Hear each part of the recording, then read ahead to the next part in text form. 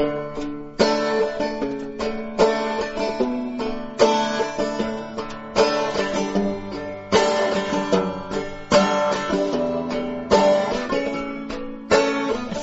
I was a Catholic girl, loved the mass, I watched the swirl of smoke from candles burning, while Mary looked up yearning. I got confirmed. Hello and welcome to the Digital Free Thought Radio Hour on WOZO Radio 103.9 LPFM here in Knoxville, Tennessee. I'm Daughter 5, or Larry Rhodes, and we're recording this on Sunday morning, July 2nd, 2023. As usual, we have our co-host, Wombat, on the line with us. Hello, Wombat. It's raining, it's pouring.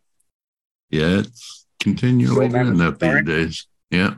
And guests, we have Dread Pirate Higgs. Welcome. John Richards and Boudreaux. Welcome. Hey.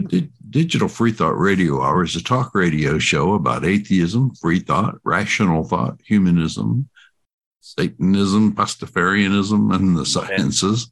And also we will be talking about religions, religious faiths, gods, holy books, and superstition. And if you get the feeling that you're the only non-believer in your town, well, you're just not. I'll bet on it. In Knoxville, here in the middle of the Bible Belt, we have a group of over 1,000 of us, or a lot of us around. We're the Atheist Society of Knoxville, or ASK, and we'll tell you more about them after the mid-show break. So be sure to stick around. Wombat, what's our topic today? God's raising cats, and we need to stop them because we love cats on this show. But before we get into that, I'd love to touch into some logical fallacies. And before we get into that, I'd love to have a fellowship of our noodly patronages supported and led by our own Dread Pirate Higgs. I could do that. A short one. Remen, O flying spaghetti monster, grant us the wisdom to resist dogmatism, the courage to question, and the compassion to embrace all those who seek truth. May we ever use our noodly appendages to reach out in friendship and understanding. Robin. Love it. What the fun thing about Dread is sometimes he logs into my Zoom call to do his like sermons or whatever, and I'll get a little notification at work and I'll buzz in just to see like what's going on, like who dialed into my show. And then it's just like a really, really nice, passive little uplifting sermon. I'm like, this is cool. This is cool. This is a good use of corporate resources. Keep doing it, Dread. You're all right. Dread, I wanted to do a quasi double introduction roundtable on a topic on logical fallacies. Do you have a logical fallacy that you like to bring up?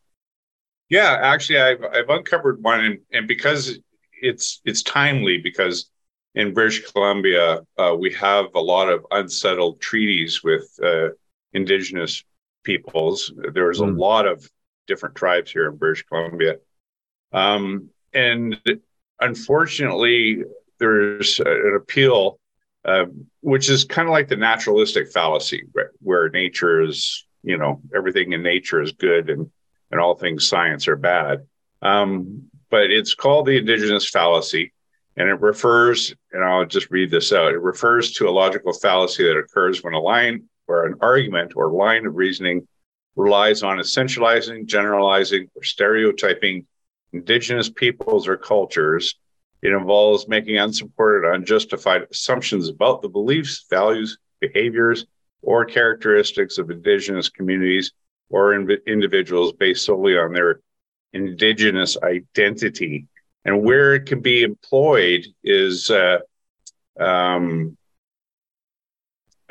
manifest in various ways, such as appealing to the inherent wisdom or spiritual connected associated with Indigenous cultures without providing substantive evidence or logical reasoning to support the argument.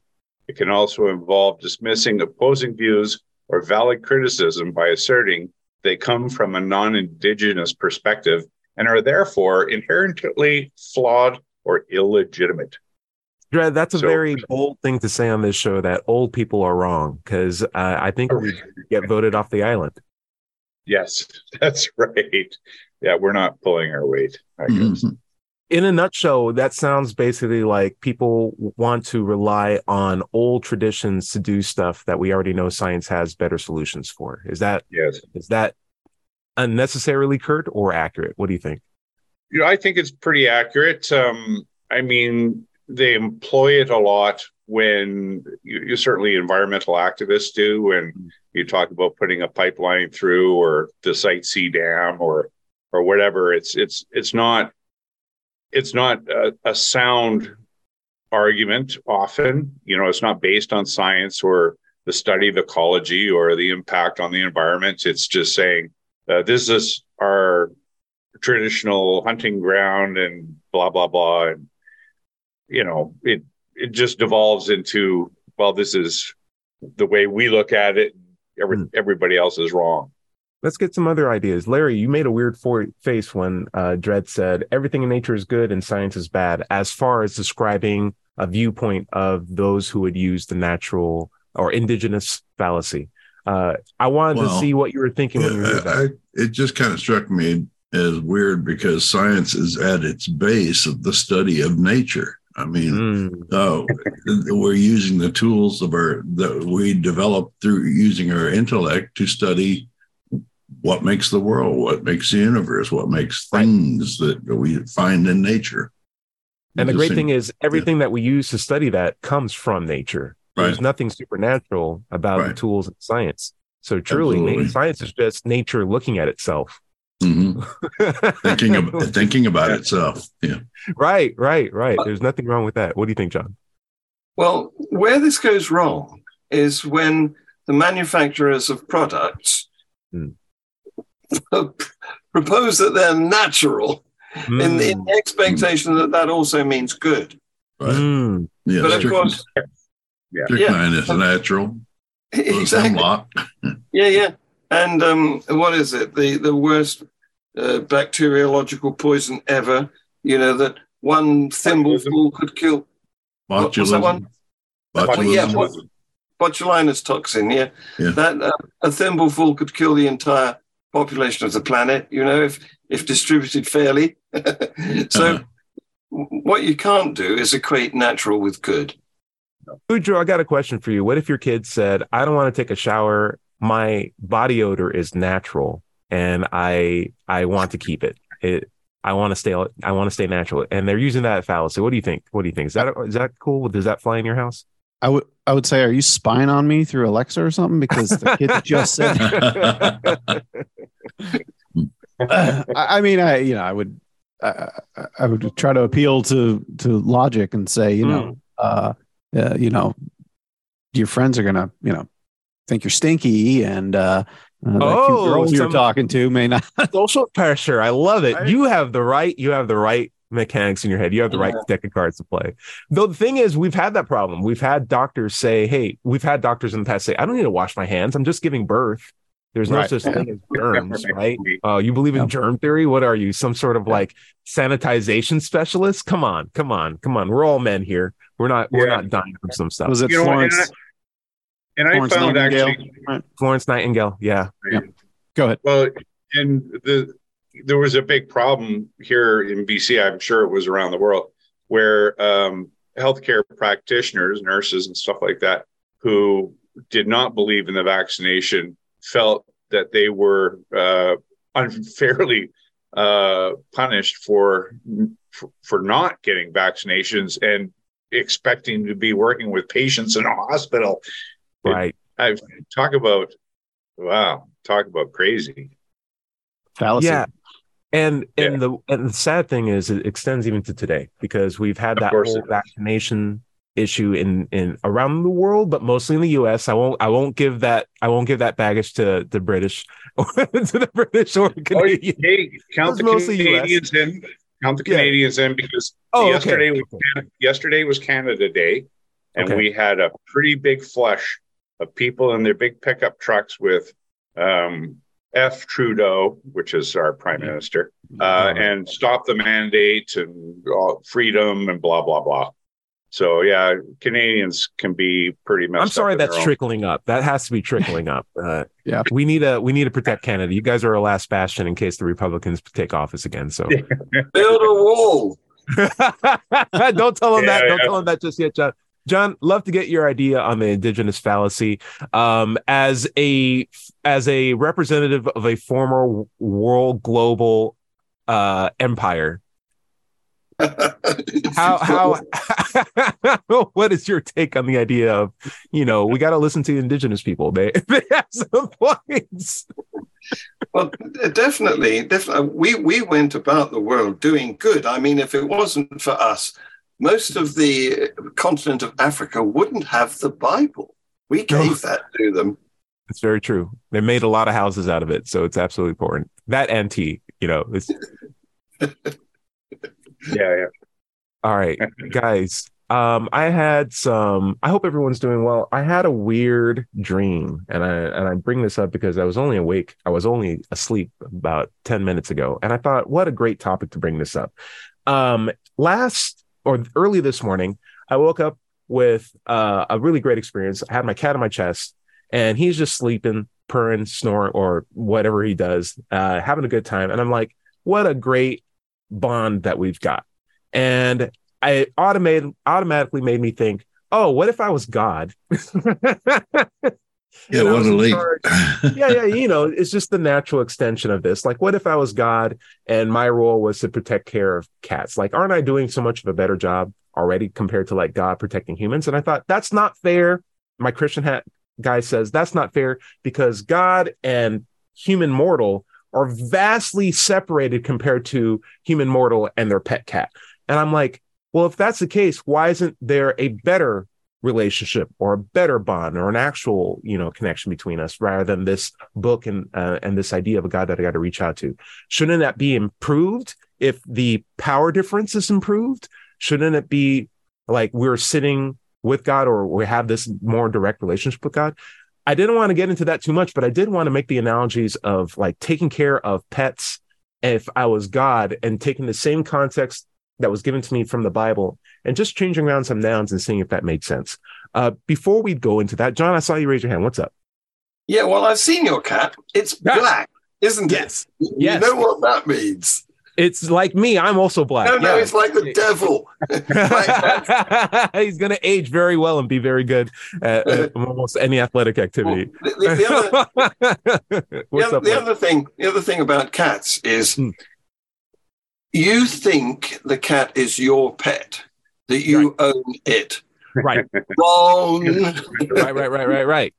Cats are not pets. Cats have staff. It's the boss. Yeah, we're best roommates. Right. My food is its food, all that stuff. Yeah. So you want to look at it the other way around. It's God. Are you meeting up to its worship enough? Humans aren't that different too. There's a lot of humans who would say like, that's my God. They won't say I'm its God. You've never heard that. You never hear a Christian say that. You'll always hear, hey, that's my God and my God's an awesome God. It's like, don't you guys, you're its follower and you are trying to be a very obedient follower. That song doesn't exist. Larry, what do you think? Well, I was just thinking that, you take your responsibility of taking care of the cat very seriously. You take it to the vet, you preemptively take it to the vet, not just when it's hurt. Exactly. You make sure that you don't intentionally hurt it and all of these things. But if you read the Bible and you're talking about God, as a pet owner and we're his pets, it says many times that he flatly gave us diseases. Right. And killed us for the tiniest of things. He killed everybody in the world. He's not much of a pet owner if you think of it in those terms. Right. Yeah. And follows that up by saying, I love you and you have to worship me. And here's some diseases. We have an association for that over here in the UK. It's called the Royal Society for Prevention of Cruelty to Animals.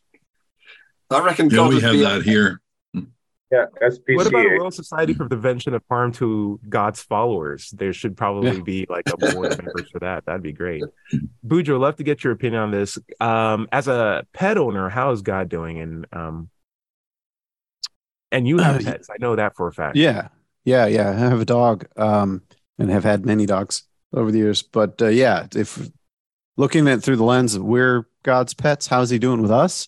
Yeah. I mean, bone cancer in children. I mean, what right? Mhm. Like, and he, unlike us with our pets, I mean, he can prevent those things at the snap of a Right. finger, I Right. suspect. Mhm. Or at least we're told.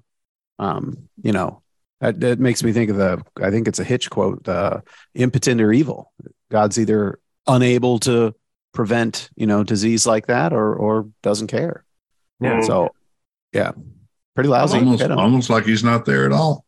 Yeah, Right. it would. You could. That's exactly how it would work if he didn't exist. Now hold on. What if that's intentional? I'm putting on my Christian hat. What if that's intentional and he left us to our own Then devices? he's much worse than a cat owner.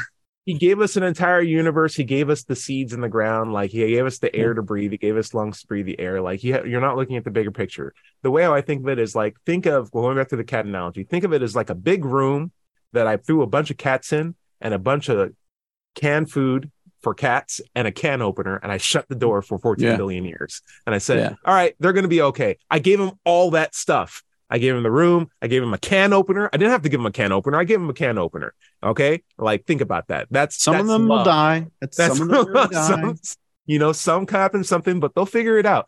And if I do that enough times, one of the times I open up the room, 14 billion years later, there's going to be a beautiful cat society. And I'm going to be like, I did that. I am so cool. Look at what I made. All those cats owe their lives and existence to me. I demand to be worshipped. And if they don't, I will start burning them for eternity. Don't you know that's the premise of Cat in Red Dwarf, the television series, Red Dwarf? Yes. Yeah. That Lister, put the cat and eventually over millions of years, it became a cat human. And it was a pregnant cat that eventually came up with that's right. An evolved human-shaped cat person. And he was super cool. Lister and the cat got so along. It was great. One of the best friendships on TV. It's really, really great. Way more cool than my actual cat, but like also very cat-like in his demeanor at the same time too. It was great. Great suits also. Where did he get them? I don't know. But the idea of like, should I, as a pet owner who locked my pets in a room for an inordinate amount of time with some food and opened it up and found out they had a whole society, and I should be, oh, great. Hey, you guys are awesome. By the way, now I'm going back to the creation story. I threw in some poison cat food at the same time too. And I had like a secret agent cat go and say, you should eat this poison cat food. And if they eat the poison cat food, then I get to be angry at them and I get to punish them because they sinned against me. Isn't that great? Isn't that like that's great. Awesome plan? Like they had, I should make it as easily as possible to eat that canned poison food. And they do. I also there in the middle of the room. Right. It all falls together. I think this all makes sense. The idea is, why am I pulling this up? If when you are exposed to a certain narrative, regardless of how extreme or untrue it is, let's be fair. You turn to accept the untruth of it because it's marketing, it's propaganda, it's how our brains work. If we see a pattern enough times, we begin to rely on it, regardless of whether it's true or not. Because we like consistency more than accuracy. It's one of the faults of human thinking. And when we are exposed to a narrative over and over again, we don't judge it as harshly because we just accept that it's true. But when you take that narrative and you just put it in a different framing, if you say, hey, God taking care of cats in a room versus God taking care of humans in a Eden, right? And there's a poison apple versus a poison canned food, you immediately know, why would you give poison? Why would you set these people up for failure? Why would you put a trap door in paradise? Why would you put a secret agent cat who can communicate with the other cats and say, eat this poison food if you don't want them to eat the poison food? Why would you punish them for something that you were clearly planning to do from the beginning and blame them for it? None of that makes sense. Like, true, because that's the exact same context of what we have in the Bible. It's one of those situations we just don't really, or I think as atheists, we connect the dots. We can be so aware of it, but it's frustrating when you've already indoctrinated yourself with the narrative, not giving yourself any credit. And other people won't see it, just simply won't see it. Right. Yeah. And actually, part of that is like what they call the outsider test of faith, right? Yes. Is that you actually turn your view on your own beliefs in order to have an objective perspective. Yes. To evaluate them objectively instead of being comfortably ensconced in them and saying, well, you're crazy. I'm not, clearly. Right. You're crazy. I'm not. Right. Right. Like learn to give and take advice. That's the two important things, not just one or the other. Boudreaux, what do you think?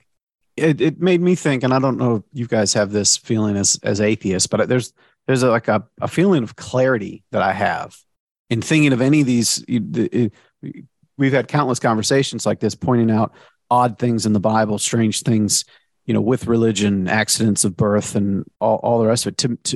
It seems so obvious to me looking at from the outside, and it feels like my mind's just super clear. And that's one of the things about being an atheist and finally admitting it, at a young age, just kind of like, yeah, you felt just like, oh, okay, now I don't have to do all these gymnastics in my head to make these things make sense.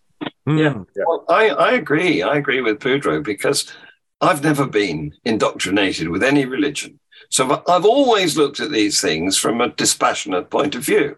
And it seems to me that the stories in the Bible are self-evidently stories. They are constructed like you would if you were writing a syndicate series in Hollywood or for Netflix. Or nursery rhymes. Yeah. What you want is events. Every so often you've got to have another event, And so it would be very boring if everything went right. You've got to have the poison apple. You've got to have the flood, Otherwise, who's going to be interested? Yeah. The flood's an interesting one. Yeah, but all that takes place in the first book. What's left? Just putting forward a bunch of rules. Yeah. Right. That's why, no, does anybody read beyond Genesis? I don't know. I've read the Bible twice, but it's not a fun read. Like it's like an action movie where all the action happens at the very beginning. It's like it's a Tarantino movie in reverse. All the action's at the beginning, and then the rest is just people talking, and you're like, what's going on here? There's no buildup. It starts with the climax, and then you're just like, And the horrible thing about it is that there's no plot development. There's no character arc.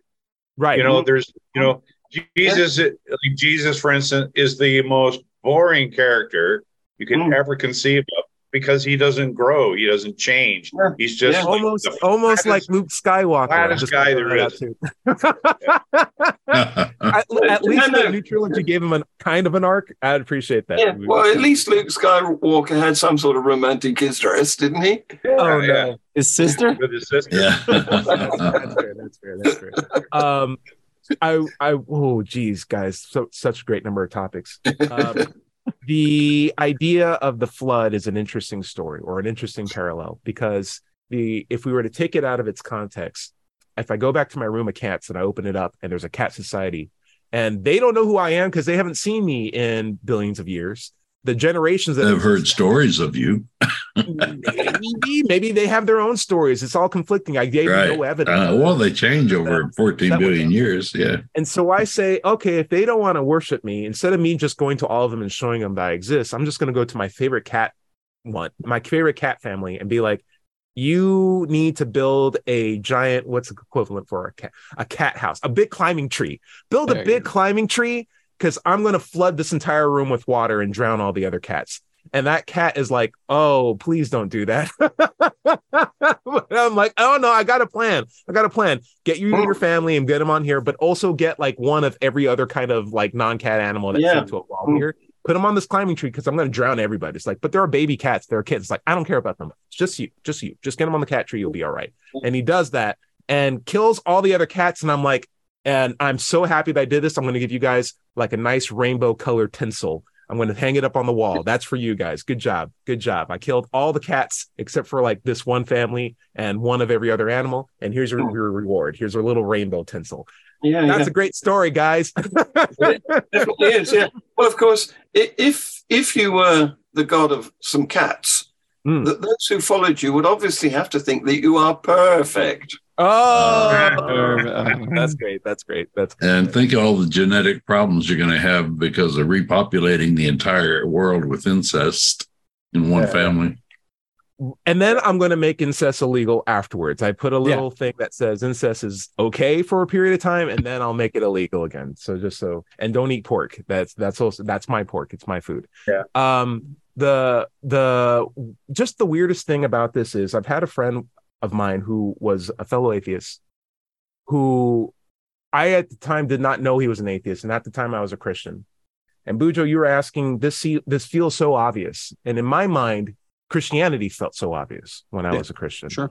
And it was so obvious to the point where I just said anyone who didn't understand was just corrupted or was misled, and that's why they have all these, confusions or seemingly happy freedom. They're not living the trial that I'm living through, because God's given me a test, and the apprehensions that I feel, the loops that I have to jump through, that's God's test. It's an affirmation that he does exist. Like all that pressure I put on myself is proof that God has his finger on my shoulder and is watching me every day. But when I had my atheist friend at school, this is like in middle school, his name was Joel, and I brought this up a long time ago. Someone asked him, "Hey, what's your religion?" And he's like, "I don't have one." And they're like, "Why don't you have one?" He's just like, "I'm just doing my own thing." And in my head, I was shocked because I never knew what other atheists looked like. That was the first one I met. And it stuck with me. I didn't think at the time, oh, he's right. I didn't think, oh, what a cool guy. I just thought that was an option. I didn't even know that you could do that. I was just like, that's so weird. And so from middle school to high school to college, I met more atheists. And finally, when I was taking my ethics classes, I would decide to look at the Bible more critically. And it was just this walkthrough of understanding, okay, I'm not with this religion anymore, but I don't want to call myself the A word, but I have so many good examples of A words that I know, and I went online and I saw some YouTube videos and realized after getting like a Atheist for Dummies book that I fall into this category whether I wanted to or not.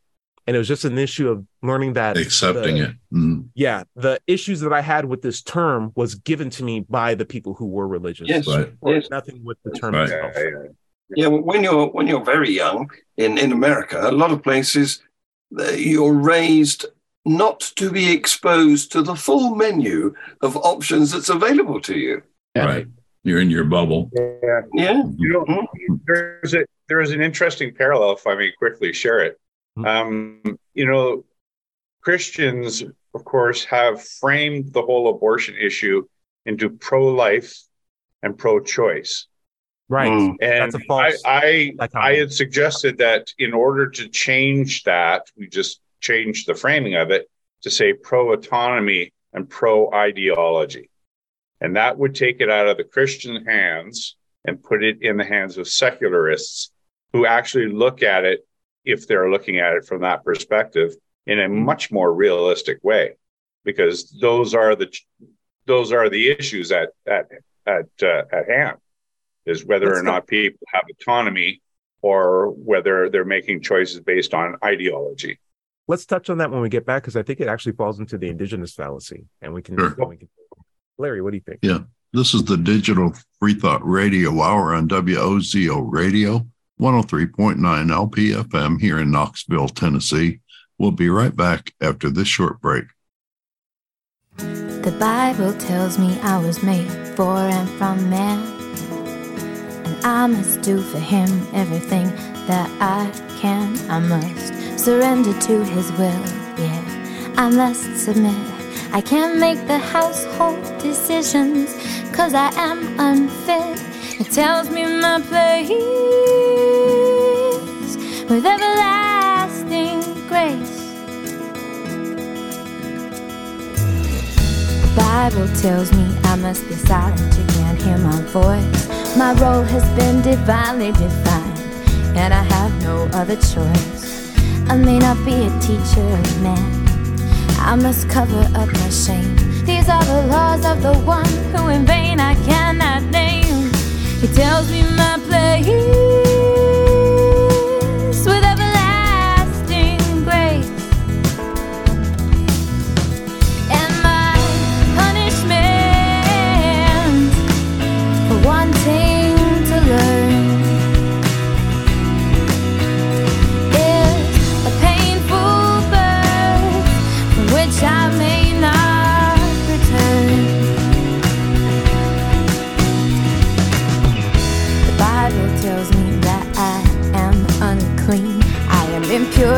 wanna touch me, and it has nothing to do with where I've been.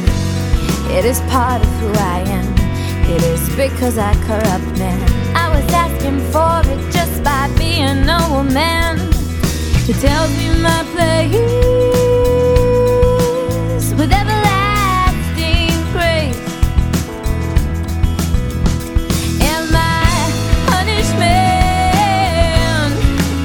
for wanting to learn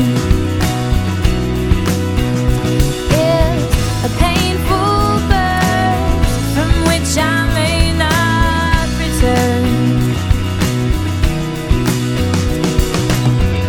The Bible tells me I was made for and from man, and I must do for him everything. Hello, and welcome back to the second half of the Digital Free Thought Radio Hour.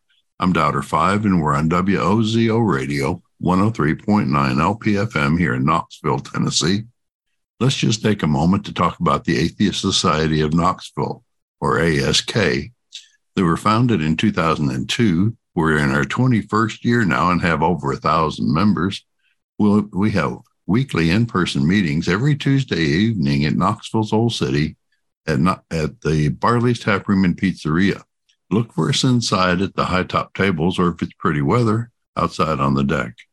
You can find us online on Facebook, meetup.com, or just go to our website at knoxvilleatheist.org.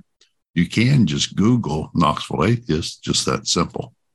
By the way, if you don't live in Knoxville, you should still go to Meetup and do a search for an atheist group in your town.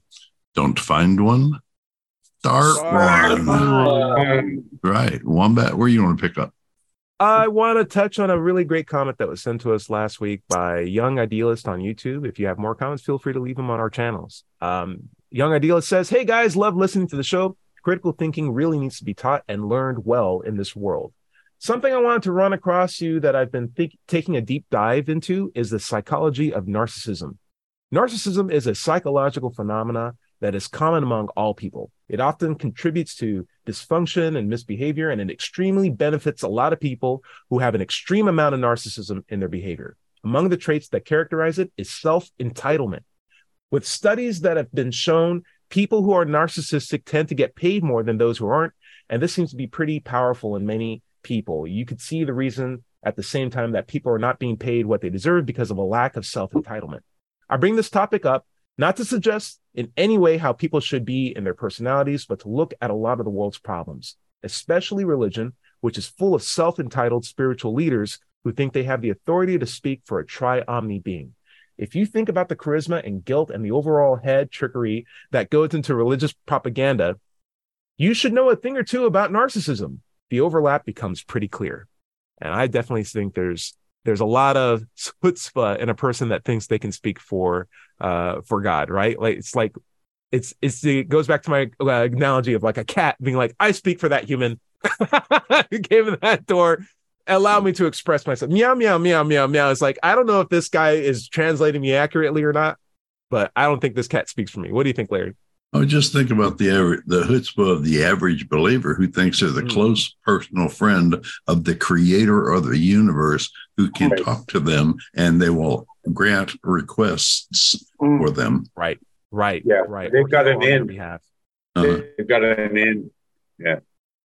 Well, they can only say that because nobody can effectively contradict them. You can't make such silly statements about evidential things, can you? It's only when there's no evidence that you can have beliefs, that you can fabricate anything. I mean, having a loving and loyal relationship to Mr. Gravity would be crazy.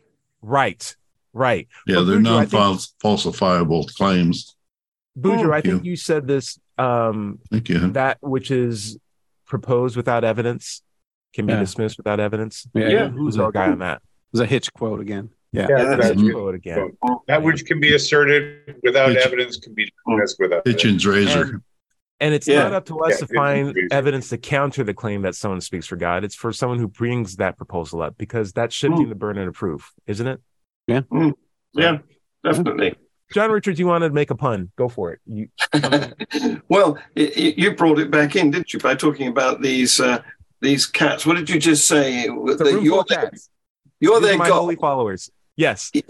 You're their god, and you wanted to treat them properly or something like that. But as biblically accurate as possible, yes. Yes, yeah. So I want to point out that cats are predators, and if you are forbidding them from eating pork, I'm wondering, does that include guinea pig? or what about hamster? Oh, he's got more. Should we wait? Let's wait. No. That's all it. Right, okay. Perfect. Got it. The idea is we have a body. We can look at our biology. We can understand from other animals in nature what they're capable of and what we're capable of. Yet some of the things that we have and enjoy are sinful by nature. And I always thought, the idea is like, we have teeth, we can eat meat, but there are some religions that say you can't eat meat, right? We have, and to be as family friendly on YouTube as possible, we have a peg and a hole that are sinful to put together, but the hole is perfectly shaped for the peg. So like if it was supposed to be illegal, just make the peg or the hole different. Just make the hole like a little smaller. You would have solved that problem. Or like put a loop behind it or something, right? Make it oval. Teeth. We already have a whole thing of holes with teeth. Like we have holes that absorb light. Like after all, this out. Yeah, after all, you can't put petrol in a diesel car. So true. Won't go in. Yeah, it won't. We're not supposed to look at women's hair. So, or in some religions, why then do women have hair? Like, there's just a lot of questions that I have. Where you could have made things so much more easier. And my hang up originally is just, why do we have two nipples? Why do men have two nipples? We didn't need one. He gave us an extra one. Right. I've lived my entire life. I've not had a use for them since. I just don't get it. But we have a lot of unnecessary parts, some of which are very simple. Two superfluous nipples. And body parts that you're not supposed to touch, but feel really good when you do. I don't know. It's very bizarre. Larry, what do you think? And appendixes, which can kill you. It has no purpose. Not only that, but teeth in your head that can completely misalign all the other teeth in your head and cause you great pain. There's a lot of weird things going on. But I did want to touch on what Dred brought up in the first half. Dred, you brought up the pro-choice, pro-life. Pro-choice, pro-life brought to us by narcissists. Brought to us by narcissistic argumentation. And the reason why I say that is because it's a dishonest argument. It's a false dichotomy to say pro-choice or pro-life, because you're bringing up two completely unrelated things and putting a one for and against the other, when pro-choice or not pro-choice should be a true dichotomy, or pro-life or not pro-life. That's a true dichotomy, right? That is, there's no middle ground there. But when you present pro-choice or pro-life, there's a middle ground there that's actually fairly reasonable that we are choosing to ignore by virtue of how virtual or volatile the argument has become over time. And I think those who are in the religious respect prefer to exclude that middle ground because it makes their marketing more palatable, right? And that's why it's been framed.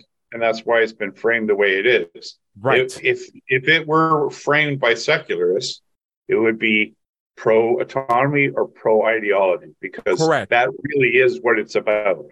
It's not that other choice, which makes it all, pro-choice. Well, you're choosing to kill somebody or murder somebody. That's, and that's, and that framing has stuck as long as it has, is the biggest detriment to anybody that is in favor of Roe versus Wade, for instance.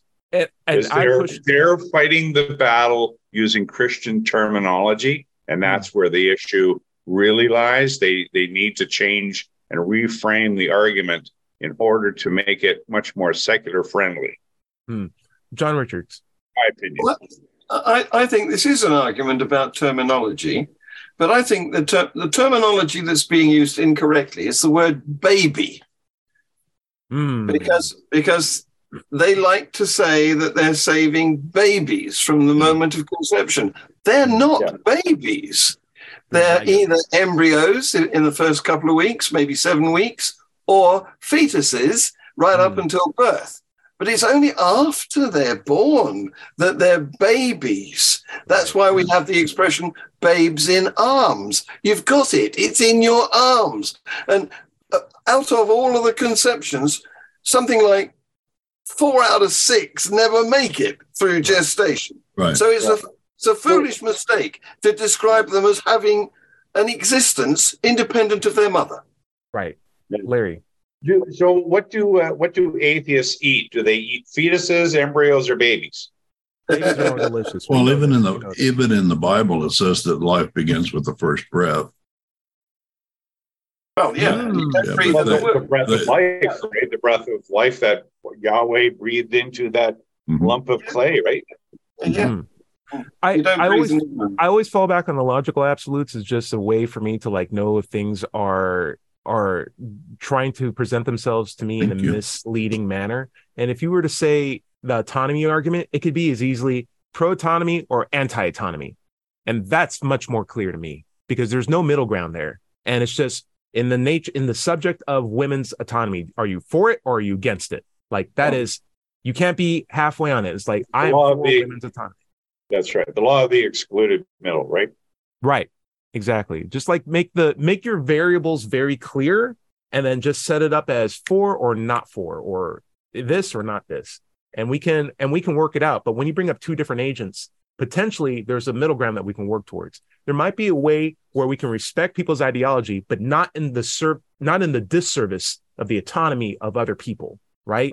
Like that is a ground that we need to walk on. In my mind, it's the autonomy that we should prioritize, not the ideology of those who want to govern over the bodies of other people, because that's not fair. Boudreaux, hate to throw you under the hot seat on this one, but we're gonna give you a quick quiz. I didn't study. Okay, the idea of narcissistic thinking governing our lives. Do you have an example that you would like to present to the board here on how religious narcissism actually affects and impacts your life directly? Because one of the comments that we do get on the channel is, you guys always talk about generalities. You guys are always complaining about things going on around the world, John Richards, or things that never actually happened to you. You're such crybabies. Tell me something that actually happened to you. Boudreaux, do you have, as a family man, as the neighborhood's friendly atheist, do you have an example of religious narcissism actually affecting and impacting you specifically? Do I? I bet I do. If I dig. I do feel like this is pretty minor, but just to kind of get maybe the thoughts going. I'm pretty sure somebody tried to pry off my glued on Flying Spaghetti Monster decal on my car and broke one of its appendages. No. Yeah. I don't have proof of that. It's just it's on my car and it's missing one of the pieces. And I'm pretty sure someone tried to pry it off. That's some self-entitlement right there. What do you think, Larry? Well, laws affect us daily in the smallest details, and these religious right people and their hubris are casting laws to make everybody live. Which law on you, Larry? Which law on you? I see you playing video games and riding your motorcycle and doing whatever you want all day. Tell me how big government, big religion is on you. Well, let's talk about abortion then. I mean, it's not really affecting me. I don't have babies, and I'm not at the stage of life where I might, but I have female relatives who the religious right are taking away their bodily autonomy. That affects me. Okay. Yeah, maybe I'll just piggyback on that and say my example would be I feel like my daughter has fewer rights than my wife had, at this point. So, very good point. I was also reminded of the story that you brought up with the coach who came up to your daughter and was like, "What's your situation?" and religiously, and the daughter's just like, "I'm an atheist. What's your problem?" The coach is like, "We need to talk about this." Like, no, we don't. And Hey, to be fair, maybe to kind of full circle on it, you remember Sure. I mentioned, and we should get to Dredd. I know he's being patient. I'd mentioned we were worried that she was going to be adversely affected by it, by starting, playtime and all that. But Right. She successfully made the top team for the next season. So I feel like there's no issues with that. Deal with it. So now the coach has to deal with the fact that he can't thank God for every win because he's got atheists on his team scoring goals from making passes. That'll break him down eventually. Dredd, what do you think? So, well, as you know, I have been dealing with the ongoing issue of trying to be photographed in my official ID wearing my tricorn, my symbol of my religious affiliation with Pastafarians. And of course, have been stonewalled for this is coming up on 7 years now. 7 years I've been doing this. The most recent defeat was in filing a complaint with the BC Ombudsperson, the office, which is, subsidized by the government and taxpayers, where they said they found no administrative errors in the application of these policies. And it was so glaringly obvious that the person who had been assigned to investigate, to do the pre-investigation to see whether or not they were going to even investigate it, had come to a conclusion based on the content of my faith and had decided, well, I'm just looking for the facts that will support my conclusion that this is not worth investigating. And so I complained, and that person has been reassigned. Nice. And yes, but this is all under the cover. This is all under the covers. So there's a new guy on it, and I wrote a lengthy piece, and then I consulted ChatGPT.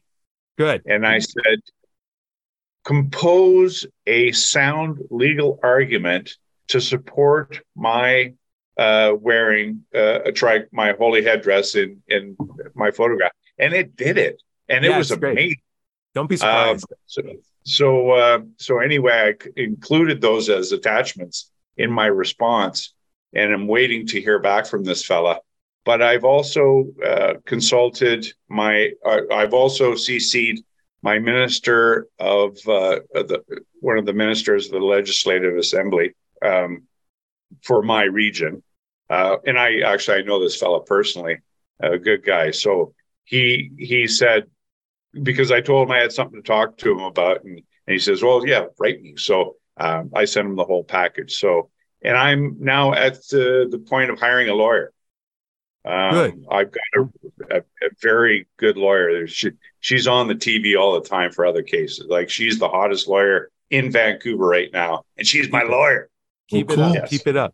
Keep it up. Excellent. Yeah. I want to throw out John Richards. You're a lifelong atheist, former president of the Atheist Society, of basically the world leader of chaos. So clearly religion has never affected you particularly, so personally. So yeah, you're completely untouched. Well, what's your problem? Well, it isn't my problem. It's how I observe. I'm like the visitor to the zoo, and I don't like to see the animals being abused. And you saw my cat house. Yeah, I love it. Yeah. You say it's like a zoo. For me, for people who have been zoo animals and realize they can get out of their cage, it's like an episode of The Twilight Zone where you are mystified that you are at a place where you used to be, and you can see people happy there, knowing that they might be happier out. You may not know that, but you do know that whatever confines that they put themselves are of their own design. And you desperately want them to free themselves, but they are ultimately either blinded or in a position where they can't, due to like the stability of their current lifestyle, or want to but lack the tools needed to get out.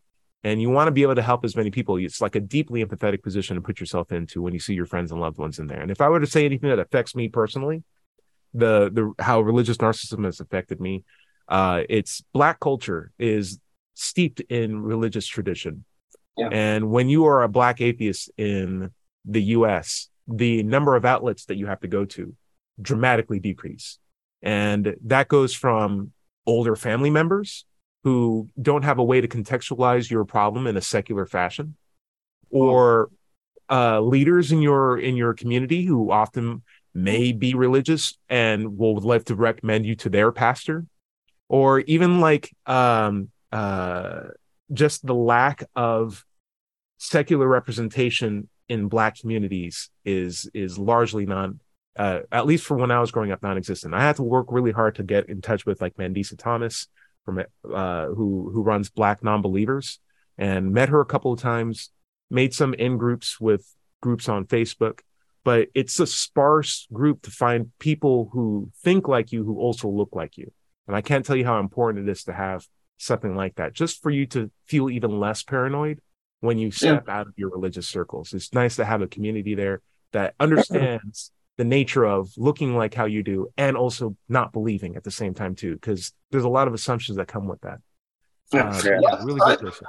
Not only have I never been tainted by religion and not look at it as if I'm a zoo visitor, but also if religion ever does die out, there's nothing for me to gain. I mean, what would I report on in Global Atheist News? Where'd all my subscribers go? Where'd all my patrons go? What would we talk about in Views on the News, eh? I'm out of a job. Oh, yeah. I think Sam Harris would be like, oh, who can I sell my boring audiobooks to? Oh, my God. This is terrible. Exactly. Why do you think he's boring? He has a very weird way of talking. I don't either. Jed. Yeah, I was just going to, we're talking about this religious narcissism. So when I went to the Human Rights Tribunal, their response to me was, this is a quote, "You are a Pastafarian, a member of the Church of the Flying Spaghetti Monster, which mocks religious beliefs and certain religious practices," unquote. So I put back at this. I said, that is like saying, you are a priest and a member of the Catholic Church, which practices pedophilia and buries Indigenous children in unmarked graves. So I threw that right back in their face. Any religion is mocking any other religion by virtue of the fact of saying we are the true religion. They're mutually exclusive, right? Of course. Right? There's very few religions that say our God's true, and by the way, everyone else's God is also true. I would be hard pressed to think of anything like that. Yeah, so it's a non-argument. Imagine religions hijacking other religions. Right. The practices and stuff like that happens. Yeah, well, think about the Easter Bunny, right?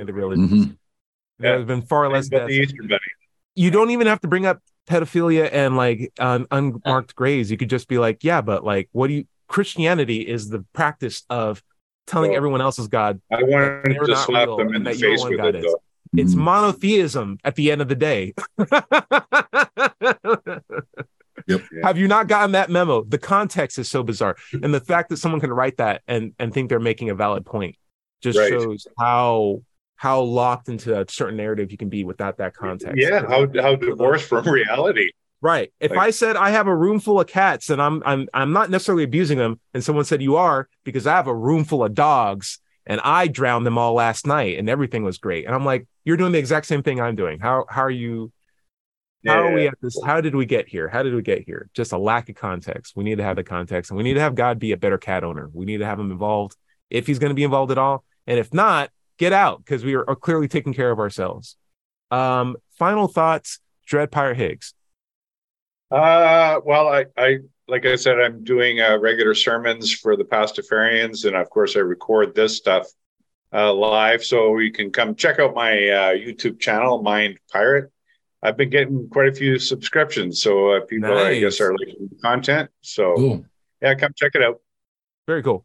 You can find my stuff at Let's Chat on YouTube. Just search Let's Chat. You'll see me at the top, and that's also my YouTube name now too. So at Let's Chat. And I'm also happy to say, hey, my commercial came out for my company. It had very good. It was top notch. Thank you. It had some really good social work that we've done at our school. I made it a point to not just be a really cool person at our lab, but go out to schools and play disc golf and celebrate engineering. These are all exercises in understanding nature. Science, engineering, and enjoying the outdoors, in my head, are three components of the same thing, which is enjoying nature and coming to better terms with it and understanding it at the same time too. You can do all those, and they're not in opposition to each other. You can love the world that you're in and try to understand it. And what science and engineering is like the application and the process of understanding it in the most accurate way possible. I find it to be the best tool that we have to understand nature, and it's a part of nature too. So don't let people believe that don't let people persuade you that it's a foreign thing that we have to be suspicious of. It's something we should celebrate. It's something we made ourselves and got us here. John Richards, final points. Well, I just want to advertise that you can see some of our latest stuff on Atheism UK channel. That's Atheism UK channel on YouTube, where we're now posting the videos of the Changing Minds in Changing Times event that we staged about a month ago in London. Very good it was. It's so good, in fact, that we're doing another one in Birmingham. Ooh. In September, featuring Lawrence Krauss again. He's flying over. I love that you're coming down cool. to Alabama to do that. That's so good. Yeah. That's so great. True. I listen to his Origins podcast all the time. He's a good man. Yeah. Nice. I've Cujo, met him. final word. Oh, go for it. I've met Lawrence Krauss. Also, I wanted to add, did you write the script for the commercial you did? So that was a guy talking to me, and it was excerpts from an interview that we were just giving off the top of our heads. Yeah. Okay. So no fixed script. Okay. That is just, it was well done. Thank you. If you listen to it, you can hear, when I hear that commercial, all I hear are the cuts from the different questions that he taped together. So like very good editing on their job to take my rambling and make it seem coherent, but that was great. I don't have anything to check out, but will say we went to Holiday World yesterday, which is a theme park and a water park, and we rode a bunch of coasters, and it was a lot of fun. And Boudreaux, no spoilers, but I think if you hadn't seen the latest Spider-Man movie, you should go see the latest Spider-Man movie. All right. Or catch yourself up. It's a really good family experience, but you would get meaningful, high-level thoughts of like, nice. It'll keep you entertained as an adult, and it'll keep the kids entertained as like the kids. It's a really good movie. It's in the plan. Indiana Jones, by the way, I saw Indiana Jones yesterday. Not that great. I know. We knew it. I'm going to watch it, and I'm going to love every minute of it. You only get one. Shame on me once. Shame on me if twice or something like that. You fooled me once already. I'm not going back. Larry Rhodes, we're at the end of the show. It looks like atheism is over. Anything you want to say before we all Well, you can find my content at digitalfreethought.com. There's lots of atheist topics there. Be sure to click on the blog button for radio show archives, atheist songs, and many articles on the subject. My YouTube channel is at Doubter5, and you can find my book, Atheism, What's It All About, on Amazon. Remember, everybody is going to somebody else's hell. The time to worry about it is when they prove that heavens and hells and souls are real. Until then, don't sweat it. Enjoy your life. And we'll see you next Wednesday night at 7:00 here on WOZO Radio. Say bye, everybody. Bye everybody. Bye.